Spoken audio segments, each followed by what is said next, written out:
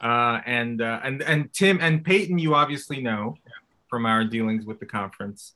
And Tim Sprunt also works with us at AEI. Yes, I know Tim. Oh, okay. All right, there you go. All right, excellent. All right, guys. I'll send a message in the chat when we're ready. Okay.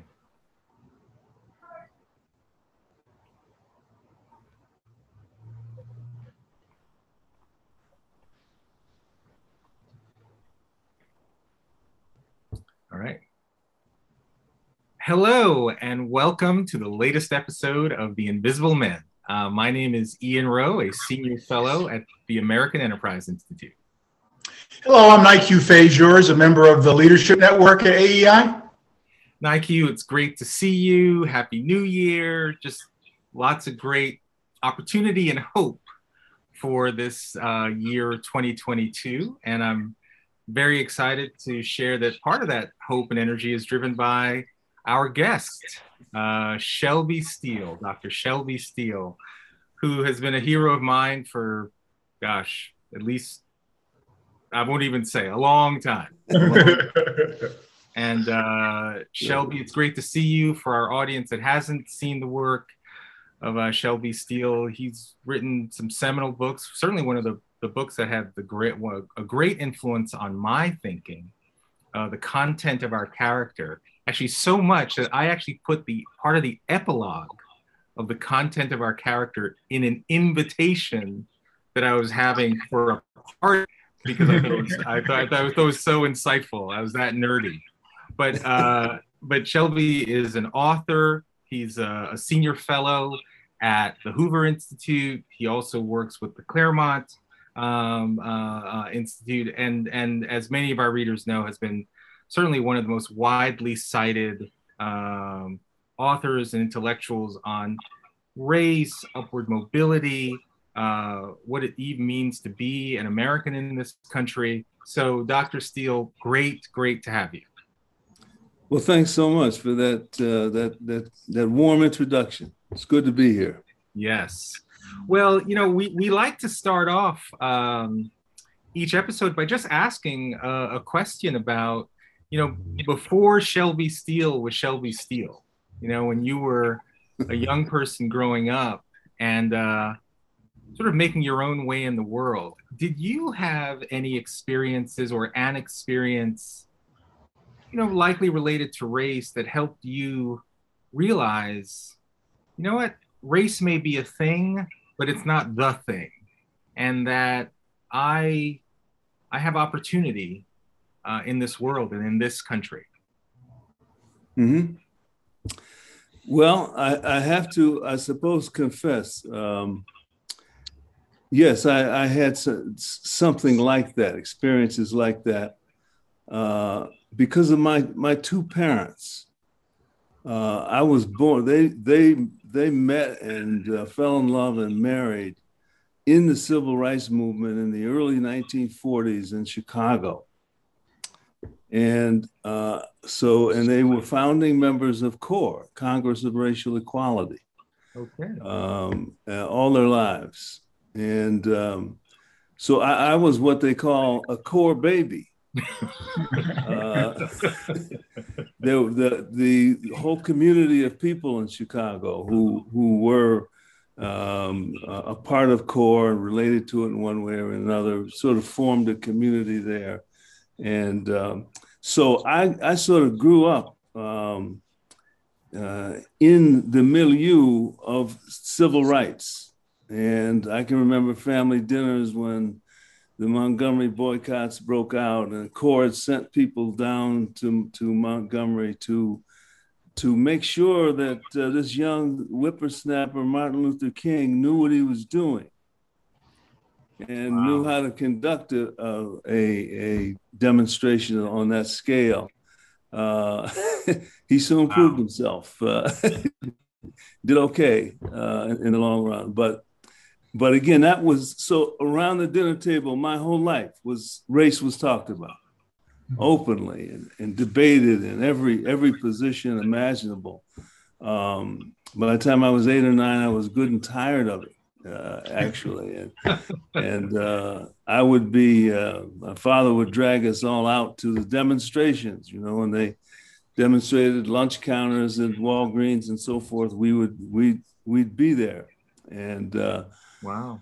So I knew that movement, knew the people. James Farmer was a family friend, and so forth. So I had a real advantage, I suppose, in that sense. And I felt it that way at the time. Other people were sort of perplexed, and things were.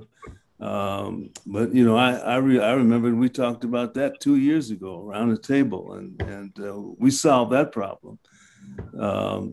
So I just had that. It was that kind of knowledge and experience at that time in America set you apart, sometimes negatively, sometimes positively. But again, it was something I was born into, thought about, read about. I read James Baldwin in the 6th, 7th grade, and knew Black writers and so forth. So I like to think it was sort of in college where I sort of broke away and took my own road for a while, and that was certainly part of my background. But I tried out Black Power, became a cultural nationalist. I loved the Black Panthers. I went to Algeria and spent some time with them in Algeria, and got to know them. And I was totally fascinated by somebody who had a different point of view than the classic Martin Luther King civil rights point of view, which was based in Christianity and the idea that God loved all of his children the same, and race was something we had to overcome. Is not something we should live with or accommodate. And then all of a sudden, here were a group of 1965 or so Black militant young people saying the phrase Black Power. And I can remember my father asking me, well, what do they mean, Black? What's that? What could that be? Well, it evolved from there. And I was reluctant at first, but I sort of dove in for a little bit and to really see what was happening there. And it's taken me, I think, a lifetime to truly understand what happened there. Wow. But at any case, I was intellectually engrossed at a very early age in the debate, in the back and forth. You mentioned Malcolm X and Martin Luther King. Oh, I love that debate. And Malcolm X remains, for me, a towering figure. His death was just a real tragedy, a real loss. He was somebody who was in the process of growing and expanding, and it looked like he and King were going to find a common ground. And then sadly we lost them both, and I don't think we've been the same since. Wow! But that's a little bit about how I got started. Yeah. Dr. Steele, one of the things I got from one of your other educational projects was that your dad, and I could be wrong, but I think had a formal education of basically elementary school. Is that correct? Third grade. Third grade. So I have to ask the question, how does a man and his wife, a gentleman with a third grade education, produce not one, but two of the great intellectuals of America? 2 PhDs. I mean, to me, it's like Richard Williams with Serena and Venus. How do you produce that kind of quality from, what you were handed? I would love some perspective on that, because it's really quite an accomplishment. Well, especially two that are so ideologically, well, I'll let you describe it, but my sense is not 100% ideological alignment between those two. That's probably an understatement. Well, no, my father was an exceptional man. He's just one of the greatest people I've ever known. Who he had again a third grade education, came from the South, taught himself to read and to write, and read a great deal. He was the intellectual in the family. Though my mother had a master's degree from the University of Chicago. And they were quite a pair. I mean, they read everything, they studied everything. And so again, it was their involvement made it exciting for us kids. And we knew, in a sense, that we were, at least in that family situation, a part of the society's hope for a better day racially, for a day when race didn't hold people back. When I grew up, we still had segregation everywhere. And so I sort of sensed from early on that they wanted us to do really well, not just for us to do really well, but to make the point that Blacks could overcome and could do great things in life if they had themselves the right attitudes and if they had the chance to do it. So that I knew that if I didn't do something, at least graduate from college, I would be really I'd break their heart, and I didn't want to do that. Wow. So Shelby, I think that's a good thing for parents to do with their kids.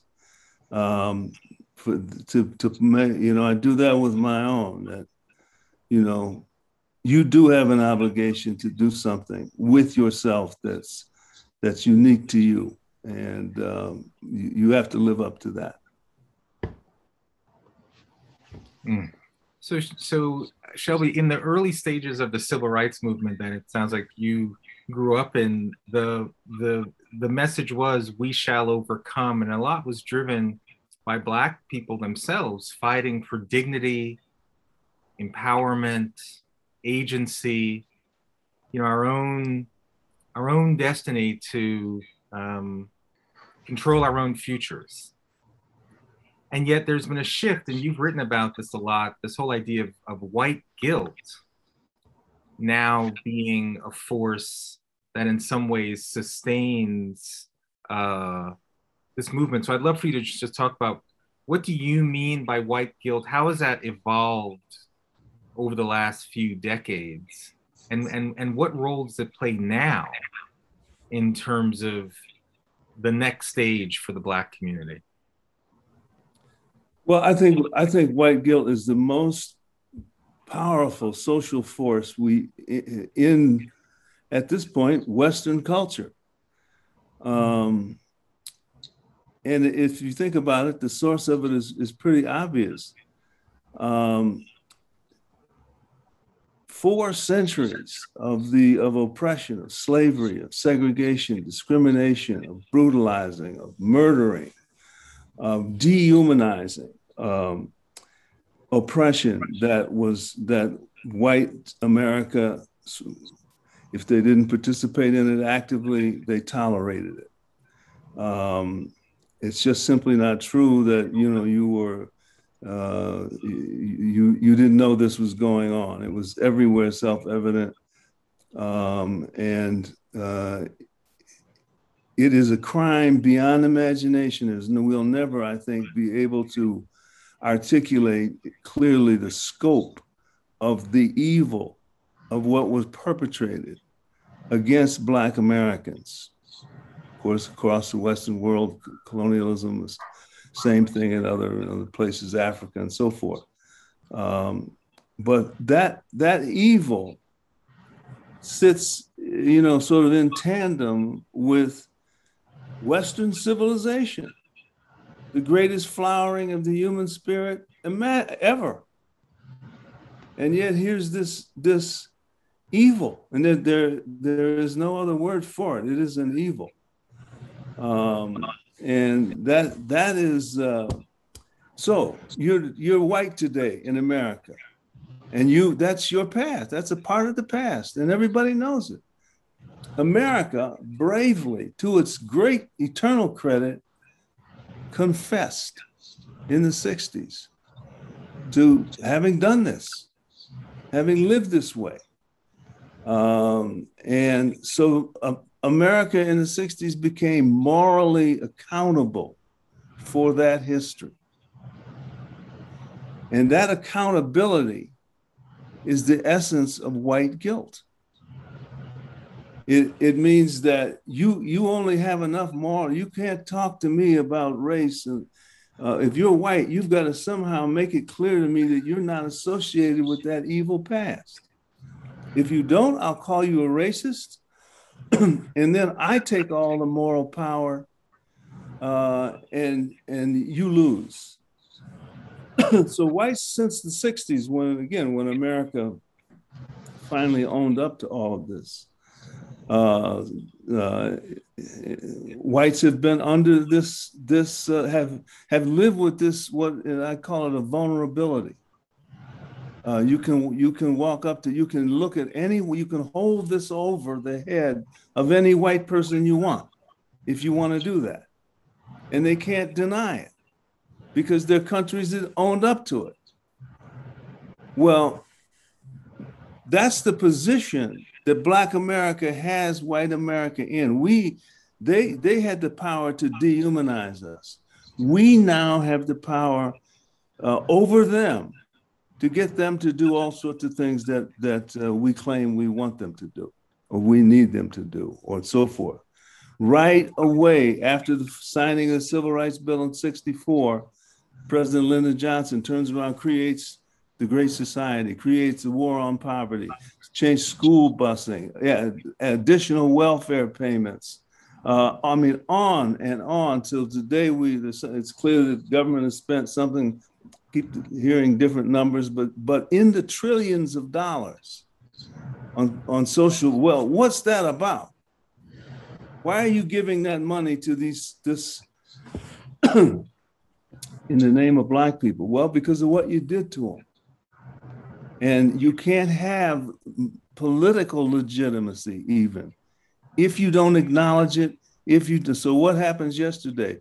President Biden says that, you'll vote for this piece of garbage legislation that I want, because if you don't, you're going to be like George Wallace.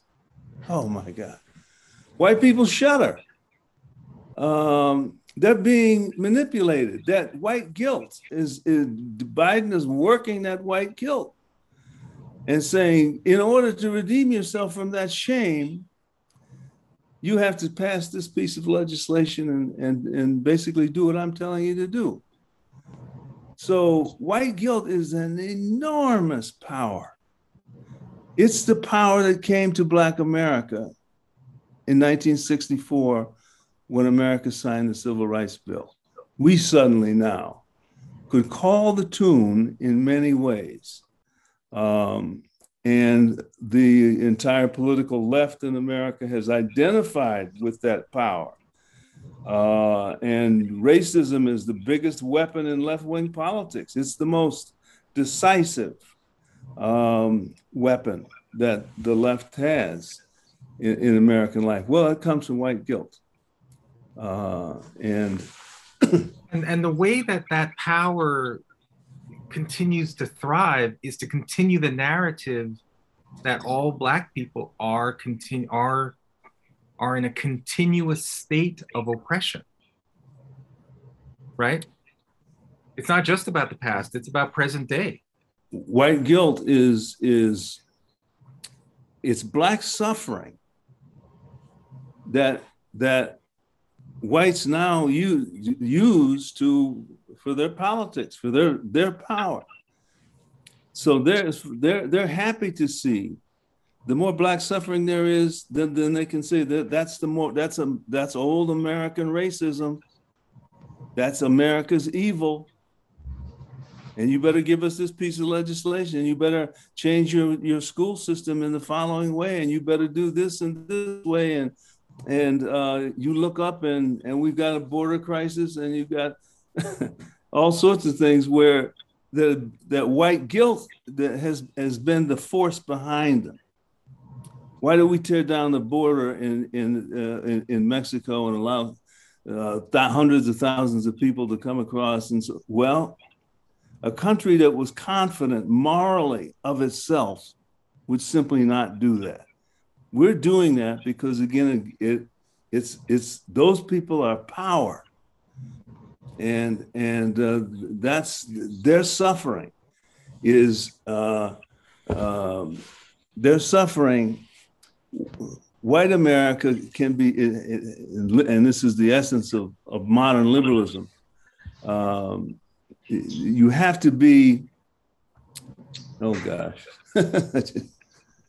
stepping on my own toes here. But you have to you have to prove somehow. You have to be repentant, right? And you have to show deference to the suffering of minority people, and that redeems you. And so what the left is selling basically is redemption. You are either on the train of redemption and you're paying off that evil that persisted for 4 centuries, or you're a racist. And you really secretly long for those old days of racism and segregation. And you're taking the country backward. Well, again, white guilt is insidious, but it is. Whites are the majority. Whites have the wealth. They have the resources. They have the government. They have private enterprise, so forth. And so and they have this guilt, and so they're happy to use that wealth to buy their way out of that guilt, or to seem to. Well, then let's look at it another way, because despite all of this talk of white guilt and white oppression and white supremacy, there is still a thriving Black middle class, upper middle class. And so I'm wondering what you think about the concept of Black guilt, that the community of Black people who are thriving in this country, what role do we play in saying, while the country does have this tortured history, things are different today, and that opportunity does exist for many Black people, that it is not dependent upon white guilt? How do these, is that an appropriate description of what's going on? I mean, it seems like a lot of Black people could put this force of white guilt in check by actually acknowledging the progress that's been made. Yes, but we have been, what's the kind word I can use here? We've been bought off. White guilt is so powerful, and it is so wealthy. That's where all the money is. That's where all the opportunities. So beginning in the mid-60s, Black America developed a politics based around basically shaking down the guilt of the larger society. What does the Democratic Party do? Does they ever say to Black Americans, it's time that we maybe take a little more responsibility for our own development? No. They say we live in a racist society and we have to have voter laws that protect us, and they go right back and shake down white guilt. And if you're a Black who says, I don't want to shake down white guilt, I want to make it on my own. I want to be the agent of my own fate. No. If you do as we prescribe, we will see that you're taken care of. And you're talking to a people that were oppressed for 4 centuries. So who haven't had anything. And so it's quite understandable that Blacks have been reluctant. You're talking about Blacks who are successful, who've done well no matter what. And yet they're either ignored or they're put down. They're seen as Uncle Toms, as sellouts. Yeah. So we're so adhered to this white guilt as our source, our power, that it cuts us off from our own power as human beings, as people, and we just sort of hang around and finding new and better ways to scare whites into giving us one thing or another. It's a tragedy that comes out of an interesting historical fact. Here you have a people who were oppressed for 4 centuries, living in the society that oppressed them. And then all of a sudden in the mid-60s, the society owns up to having oppressed them and is now guilty in the face of them. This history we're all the children of history. This is what we're working out. We're negotiating. We've gotten far. We've gotten to at least to the place where blacks are free. But we haven't gotten yet to the place where blacks own themselves fully as human beings and as citizens of a great country. We haven't been able to get there yet. We've been symbiotically bound to each other. We're always just looking for leverage against whites. And whites are just always looking for leverage against the idea that they're racist. And they'll spend billions and billions, trillions of dollars to do that. And we'll just sort of, I guess, go along for the ride.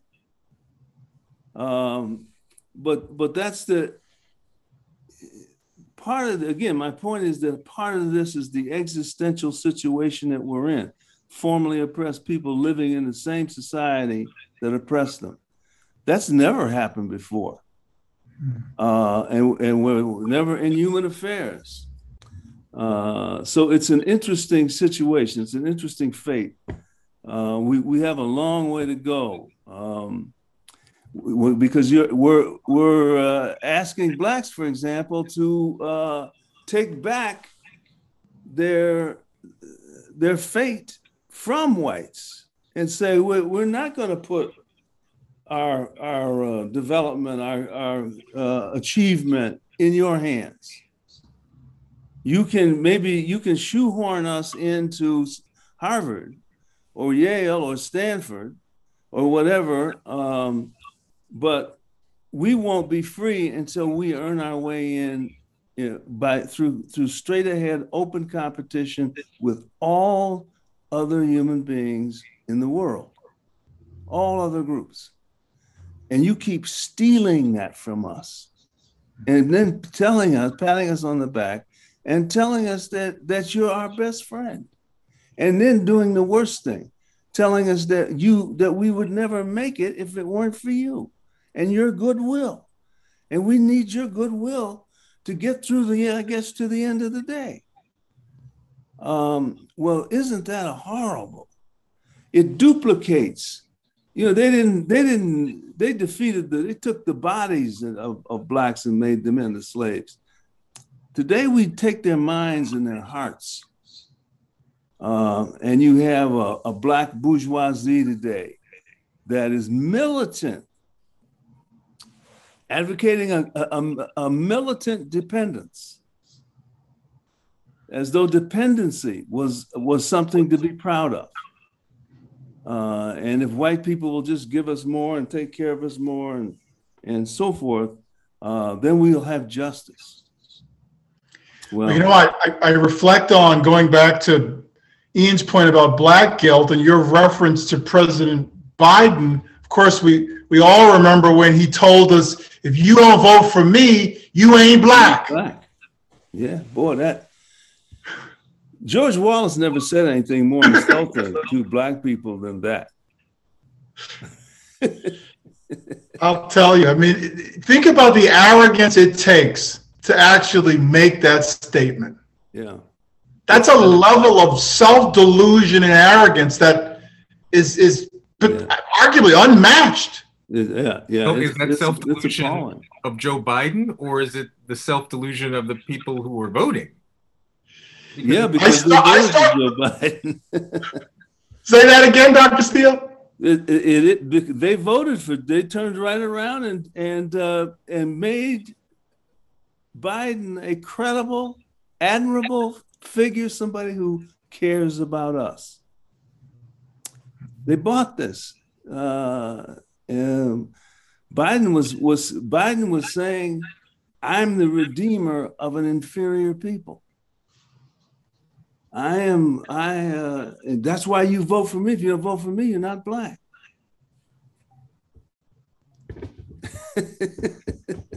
So what's the most promising thing you see within the Black community that confronts that ideology? That there is such a thing now where there was never there when I was growing up, and for many years after that. There is such a thing as a Black conservative. Now, that can mean all sorts of things. But one of the things it means is that I'm the master of my own fate. I'm the captain of my own ship. And the worst thing you can do is patronize me. You feed my fear. I have a normal fear because I come out of 4 centuries of oppression, denied education. I've got all kinds of liabilities and weaknesses. You can't be oppressed for 4 centuries without that. But now you want to fix that for me. You want to take those problems, that underdevelopment, away from me and make it your problem. And all you're going to do, of course, is throw money at it, create a whole, as we have, a grievance industry, which has corrupted a good portion of the Black middle class, who lives off that money. Part of the problem that Blacks have is that we live in such a wealthy country.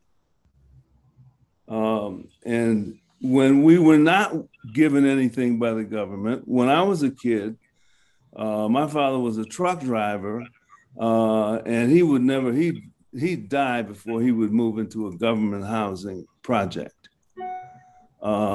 They had, and it wasn't an unusual feeling, and many Blacks felt that way then. Well, that's where we went wrong, and we've been lost pretty much since that time. So, one of the things I find interesting is it seems to me in today's society, literally one individual can transform an entire organization or infrastructure. And the example I'll use, I don't know if you've been following it, but the transgender movement in women's athletics. So there's a swimmer at the University of Pennsylvania who, up until 2019, was a man swimming on the men's team. Well, he decided, I guess now she decided that he was no longer a man and was now a woman, and basically was allowed to switch to the women's team. In her first meet, the swimmer broke the NCAA record in the 500 meters for women by 14 seconds. So literally, this one individual, by deciding he was no longer a male, is basically destroying women's athletics at the college level. And my long-winded point is, how is it allowed that one person has become more important than the thousands of athletes that participate in women's sports in college? When did that happen?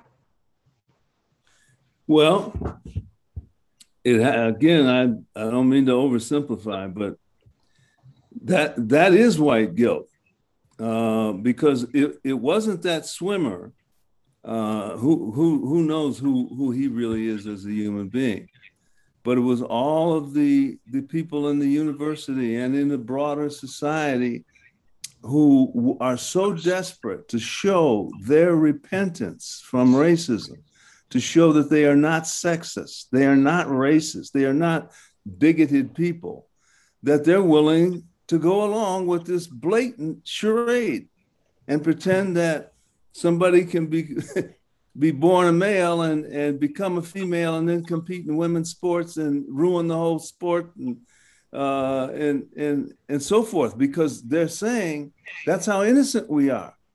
That's how free of bigotry we are, is that we'll let this young man, young whatever, whatever the politically correct phrase is, we'll let him win and take away a victory. And too bad for the girls. We'll sacrifice the girls for our innocence.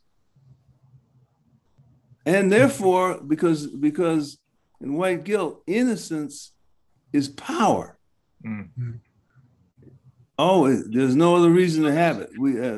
I'm innocent of racism. I'm innocent of sexism. Therefore, I deserve this and I deserve that.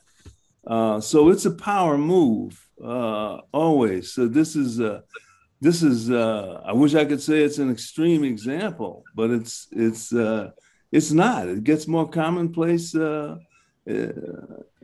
It's been happening in track and field for a long time, where people overnight become women and then run. Right. I mean, Shelby, and then I was a swimmer, and I grew up as a swimmer, and so I love that sport. I identify with it, and but you know what 14 seconds represents. That's a long way. That's a long way.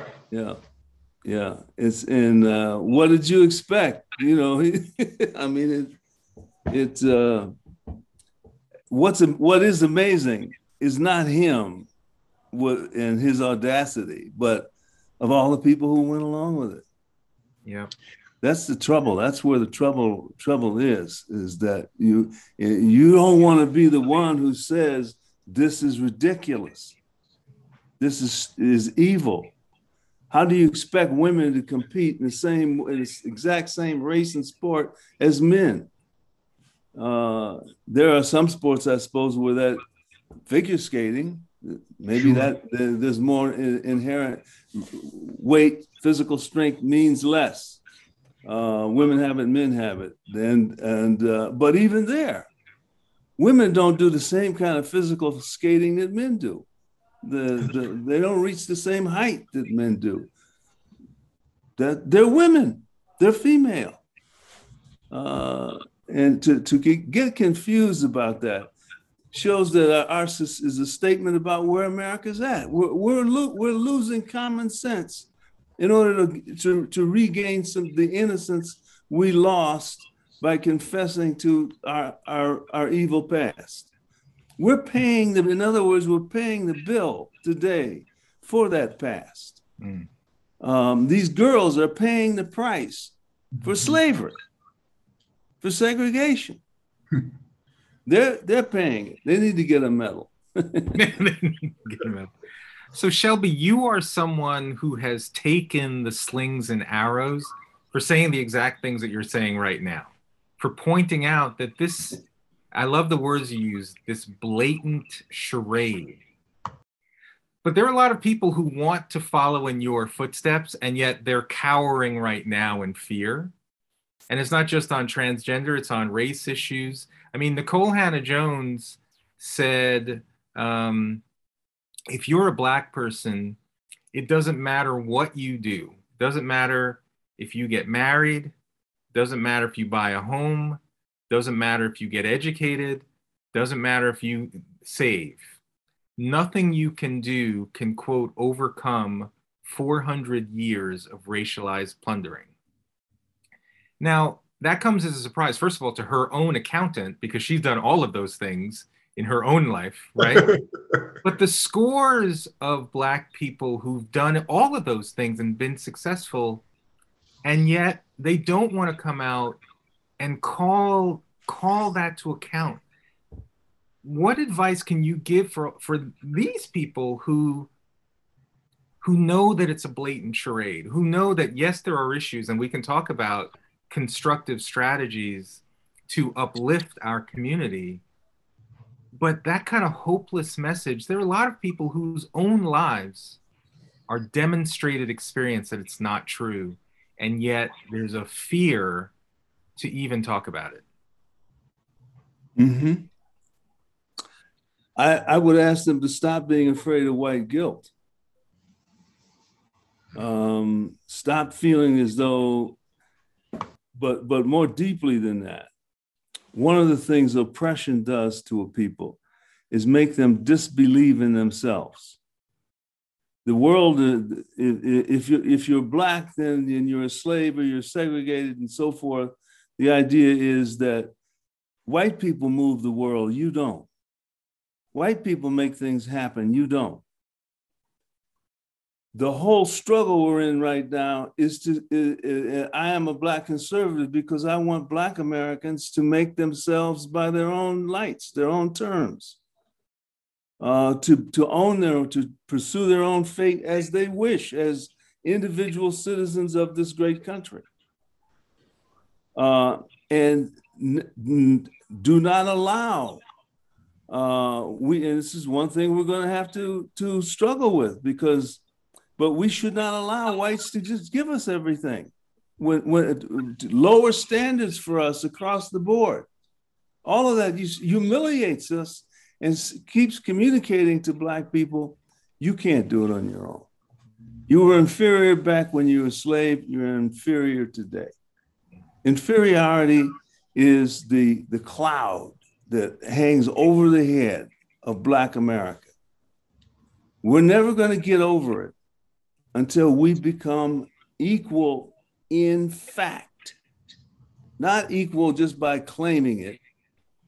You don't look at an NBA basketball game and say that, that if the Blacks would do this and so that. No, because they're so good. They're so excellent. So blatantly, whites are the ones who need affirmative action in the NBA. Not to mention Asians and Hispanics.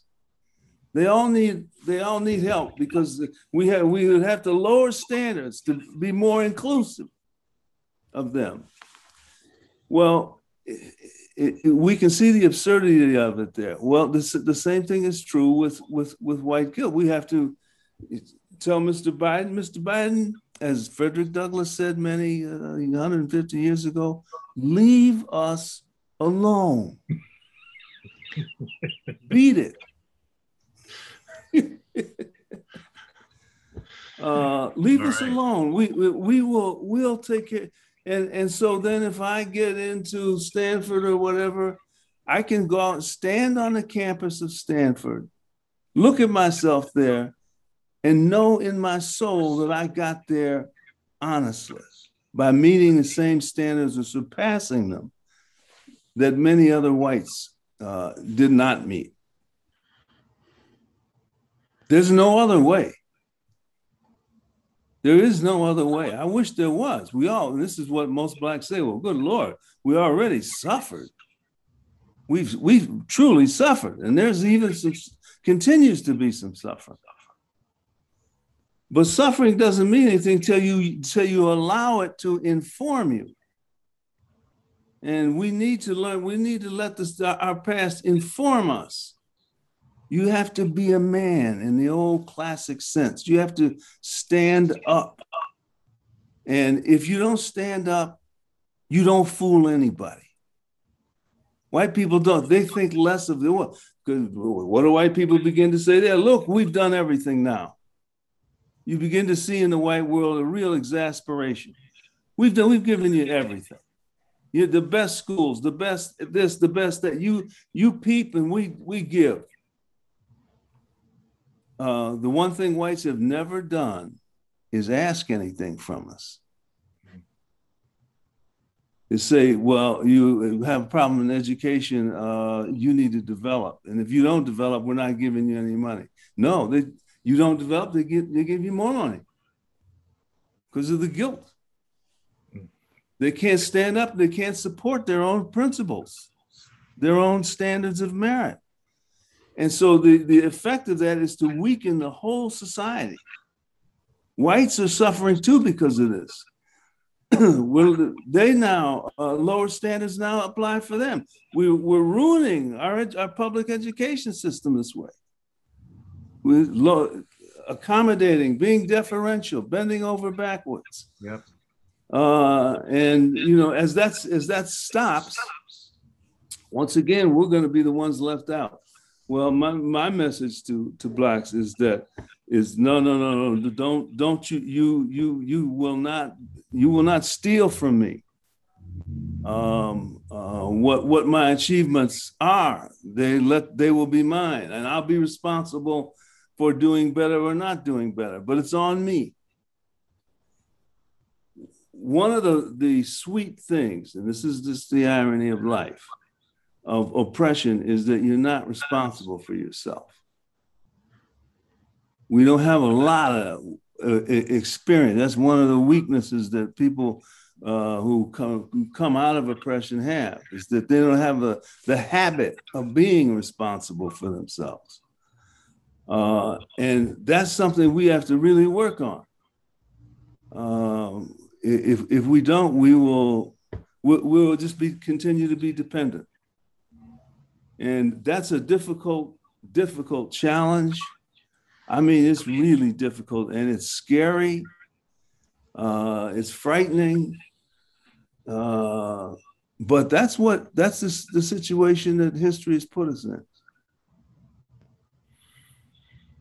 All right. One of the things I took away, Dr. Steele, from your most recent film, What Killed Michael Brown, was, in simple words, really the decline of Black leadership. And when you just quoted Frederick Douglass, I was thinking, so we went from Frederick Douglass, Booker T and Marcus Garvey, and then Malcolm and Martin, and then it was Jesse Jackson, and then it was Al Sharpton, and now we've got BLM leadership. And those aren't our only leaders, but those are the leaders that white society has decided, we should listen to. And it just seems like a march to zero in terms of the things that matter. That's a good way to put it, a march to zero, because that is really exactly what it is. And the people you're mentioning, Mr. Sharpton, whom I know, and so these people are white guilt leaders. They don't lead Black people. They don't care about Black people overcoming dependency. They're happy to see it because that means they'll get more money. Jesse Jackson who's I think the leader of the pack. I'm gonna know him, sweet man in many ways, but seduced by hundreds of millions of dollars of corporate money that was given to organizations he was associated with. Al Sharpton is not as good with the money as Jesse was, but there are countless others as well. Well, that becomes the avenue that our most talented people go down. And so, in other words, if you're Black, the thing to do is get a hustle. Don't achieve anything, get a hustle that's tied to white guilt, and you will thrive. And then, it's white guilt again. Boy, if white said, Al Sharpton, we're going to leave you alone, Sharpton he'd really demonstrate. But again, it is, and we to have leaders like that, when we did have leaders like Martin Luther King, I don't know how much money the man made, but not enough to pay off for what he achieved. Well, we know Malcolm had no money. Malcolm had absolutely, he was poor. Malcolm is the one, for me personally, just as an aside, his whole commitment to self-help, what I think the greatest message ever for Black Americans. And again, it's what aligns me with conservatism, because that's what conservatism, free markets, and so that's what conservatism is all about. And is self-help. And Malcolm understood that his evolution intellectually was fascinating because he left the Muslims and he became his own man, but he clung to race. He clung to race. He was really the sort of first articulator of Black power. That, in other words, there's power in your identity as a Black person. That's the great illusion of Black power, is that, oh, your identity, that's your energy, your power, your wealth. So be Black, Black, Black, Black, Black, super Black. Malcolm finally, at the very end of his life, just before he passed, finally saw through that illusion and realized that we have, after his trips to Muslim countries and to see Islam as it is really in a more higher form practiced, he understood race was an American sickness, and he gave it up and started to talk in many ways like King, that let's move beyond race. It's not about race. It's about creating a country in which people can have meaningful lives, no matter who they are. So I love Malcolm. He was the one who finally brought the disparate threads together. And his death was a real loss because he had so much credibility with Blacks. Blacks sort of, you could celebrate King in public, but you could only celebrate Malcolm in private. He was a Black conservative. He was a little too much, a little ahead of his time. I love what you just said, and it reminded me of a video interview with a woman who was probably in her 50s or 60s in Harlem. It was just after his assassination, and she said, "It's as if my mother died today," and I just, God, tears in her eyes. Yeah. It's as if my mother died today when they killed Malcolm. But what you just articulated is exactly that feeling that people had for him. Yeah. Well, it's an old story. People can be, the assassination and kill off the king. Malcolm scared that part of Black America that was corrupt, that wanted to use our race as power to get ahead. Malcolm finally, as long as he went with race, he was okay. He cut that cord. That's right. And he had to go. He was, I remember many years ago, I wrote a paper against affirmative action, and a member of my family said, well, you're taking food off people's plates now. Wow. And wow. You can say what you want, maybe that's a cute idea, but you're taking food off people's plates. They're not going to love you. They're not going to blow kisses to you. In fact, she said to me, when I go to a party and your name comes up, people spit. They do. How do you endure that? How do you live through that and remain steadfast in the principles that you embody? I like myself for what I'm doing. I like myself for saying what I really believe. If I said something different, trying to keep, endear myself to the power structure, I wouldn't like myself. I would wonder what my life was really all about. I don't have to do that because I'll tell you what my life is about. I'll put it out there. I have no, and so, to live a sort of ingrown, wimpy life in order to get a higher check is not for me. It isn't, and I think that America is just simply waiting for Black America to stand up and take charge of themselves. And that we've been slow to do that because the corrupt forces in society just keep buying us off. So wealthy, such a wealthy society, just a vast wealth.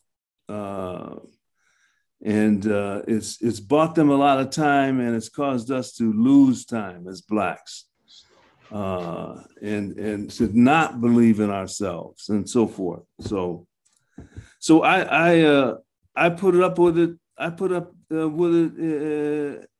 I have a certain pride that I had to have to earn for that, and I don't expect everybody else to do it.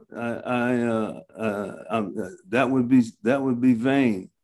I take responsibility for myself, and I have to face the world as I believe I must. Yeah. Well, your steadfastness, believe me, it empowers a lot of people. Well, that's lovely to hear. That's lovely to hear. Dr. Steele, I've got one more that I was thinking about. I actually talked to my son about it. I wasn't sure if I was going to ask the question, but I really want to get your perspective on it. You know, as with the passing of Sidney Poitier, I reflected on a couple of things, and one of them was the relationship choices of Black entertainers and Black intellectuals. And I sort of reflected back when I was maybe 10 years old, and I would open up Jet, and I'd open up Ebony magazine, and I'd see these famous Black people that I, admired from afar. And quite often, their mate would be a different race. And so Sidney Poitier, I think about, Sidney and Diane Carroll were together for so many years, but then broke up and ended up marrying people of a different race. And I think about, Berry Gordy and Diana Ross, had a child together, but eventually broke up and married people of other races. And I think about, a lot of Black intellectuals, by chance or not, they often, marry people outside of the quote unquote Black race, I'll say, to keep it simple. Do you think this is coincidence, or is this part of something larger, some larger movement or set of ideals? I think all those people you just mentioned married people they fell in love with. Mm-hmm. And I don't think it goes an inch further than that. Mm-hmm. I don't know the Sidney. I greatly admire Sidney Poitier, by the way. What a hero he was, and his contributions are indisputable.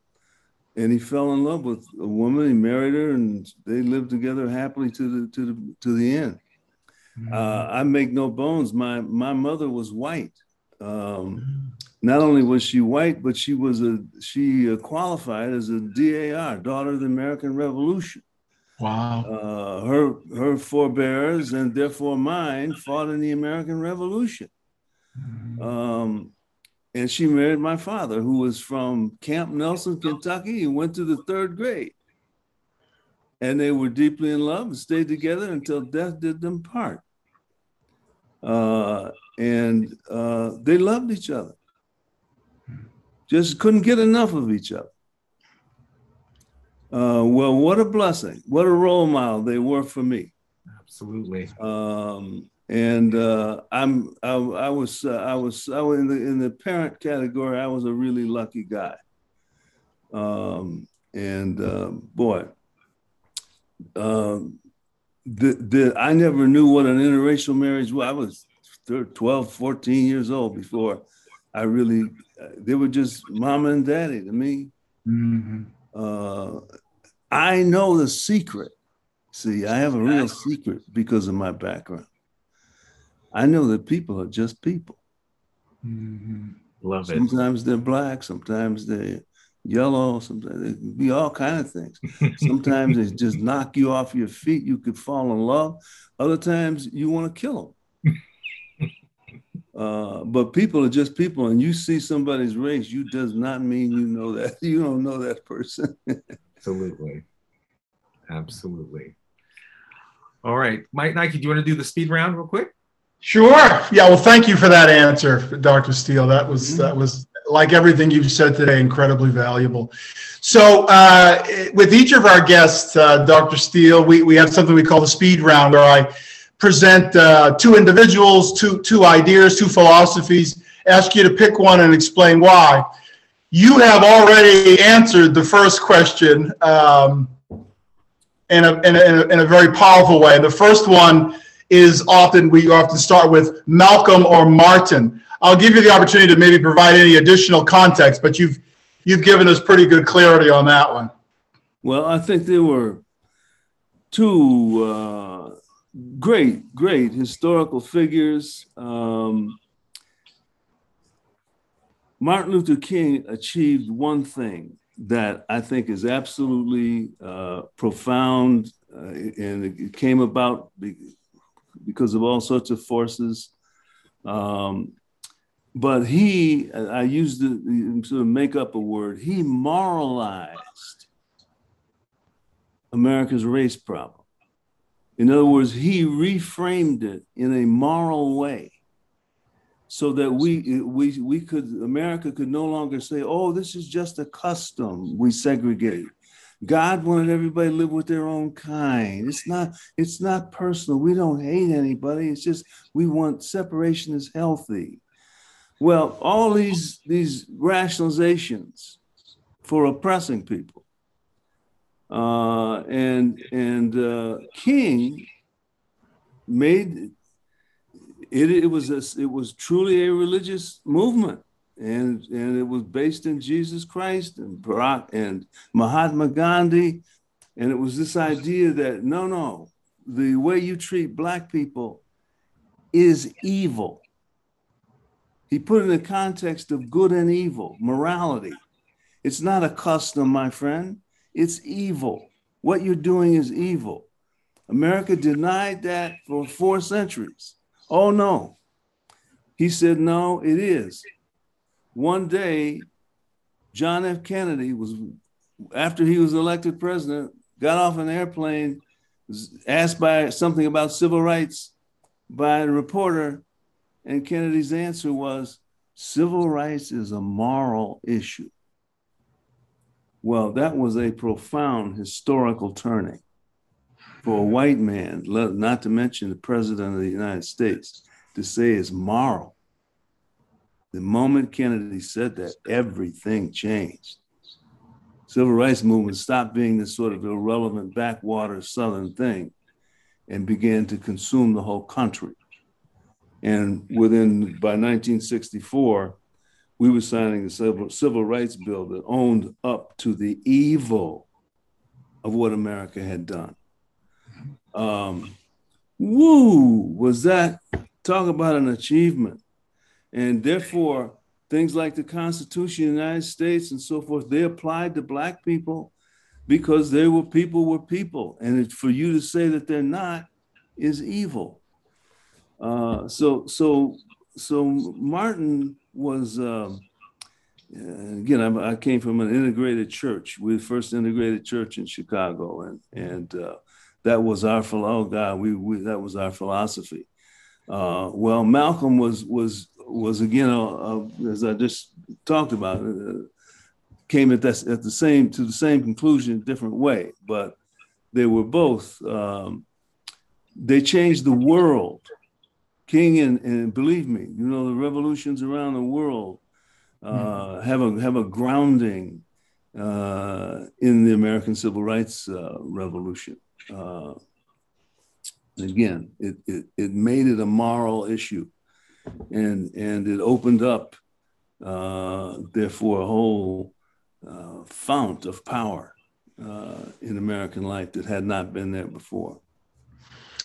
Question question 2 or scenario 2: civil rights or economic development? We have civil rights. It's that's an old victory. We won civil rights in 1964, in the fall, when President Johnson signed the 1964 Civil Rights Act. After that came the Voting Rights Act, and then the open housing and so forth. And in the law of the greatest nation in the world, the United States, written into the law, you cannot discriminate against me on the basis of my color. You can't do that. My color gives you no license to do anything at all. Whoa.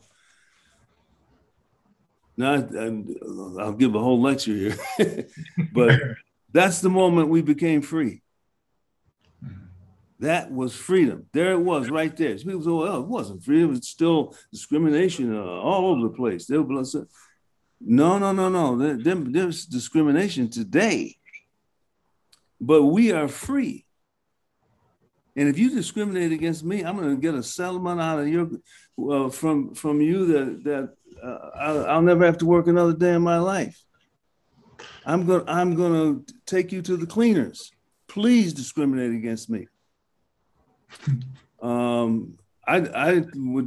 was discriminated against in the housing, and when I went to graduate school, Salt Lake City, and I took the man to court. First decision in the western part of the United States, where the judge threw the book at the guy and said, "You are an example of everything wrong with America. I'm going to fine you to the top, as much as the law allows," and he did. And the city of Salt Lake City stopped it right away. They stopped discriminating against housing. It became a different place to live. People who came there, as I did, to go to graduate school, people who came after me never ran into that problem. Lived wherever they wanted to.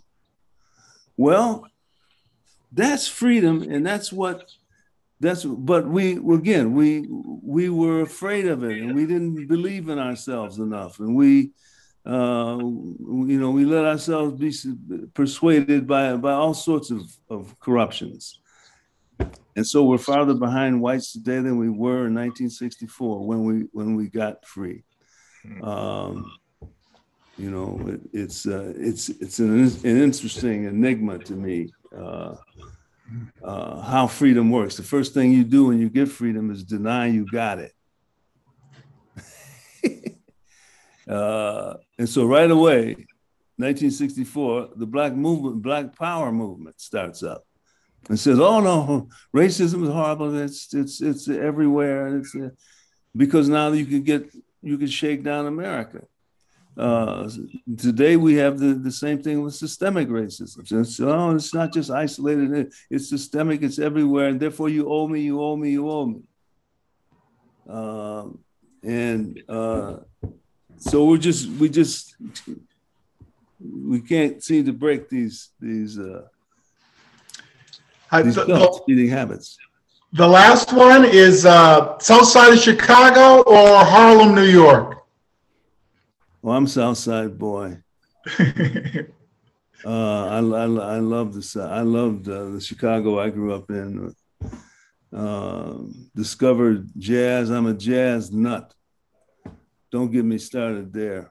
I love jazz. I think it's one of the highest art form there is. I think it's a blending of civilizations, of cultures, and it's wide open. It continues to grow and expand.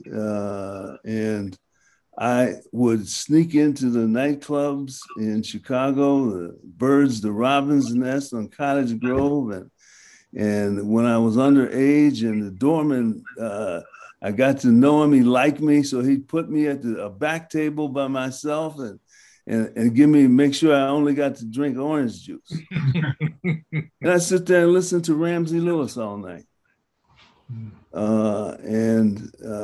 It was just it was a wonderful. Chicago was a wonderful city. It's obviously got its troubles today, but now later on I spent time in New York, but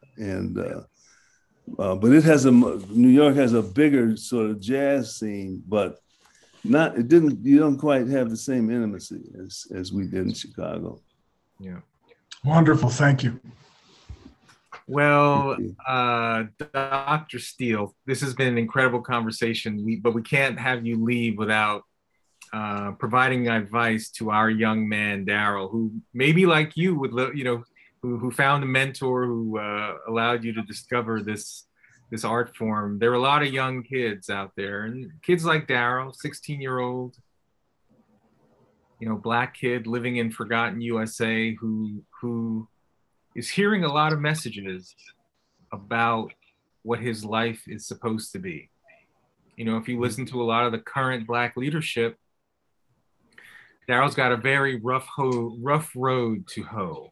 And I'm just curious what you would say to him if you could talk to a young person right now. What would you say to Darryl? I would say two things. I would say find out what you love. And after you do that and you get established, find out who you love and try to build a life with them. Find out who you love. Mm-hmm. Not easy. Neither one is easy, but it seems to me that those are the challenges that life presents us all with. Your life is in your own hands, and you're going to do well if you find out what it is that you love to do, and that you feel like you must do, and it satisfies you in some way. And then you find somebody who you can do it with, who can encourage you, who can help you believe in yourself, who can be supportive, and whom you can return that favor to.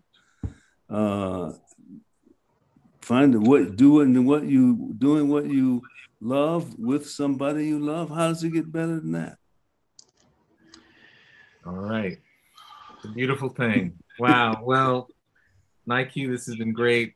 Dr. Steele, Shelby, thank you for just sharing your wisdom with us today and for everything that you've done for a very long period of time to inspire many people like me to become more confident in our belief, in our ability to control our own destiny. Doesn't mean there aren't challenges, but the ability to overcome and your force in that, it's immeasurable. Thank you. Well, thank you gentlemen so much. You certainly are, I think, living examples of certainly of everything I stand for, and it's so heartening to see that and see your focus. Hope the message gets out there. I'm sure it will, and I'm sure it will over time. Yeah, I'll just add to Ian's comments that I'll tell you what. You haven't lost a step. That's for doggone sure. One, you look great, but even your articulation, your passion, your energy, your clarity of thought, exceptional. I mean, I hope we get another 60 years of that from you.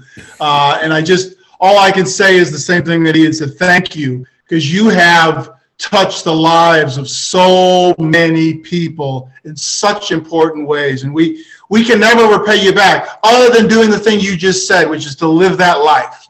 So thank you, Dr. Steele, for everything. Well, thank you. Thank you again for so much for having me on, giving me this opportunity to say what I think. Appreciate it more than I can say. All right. Thank you. Thank you.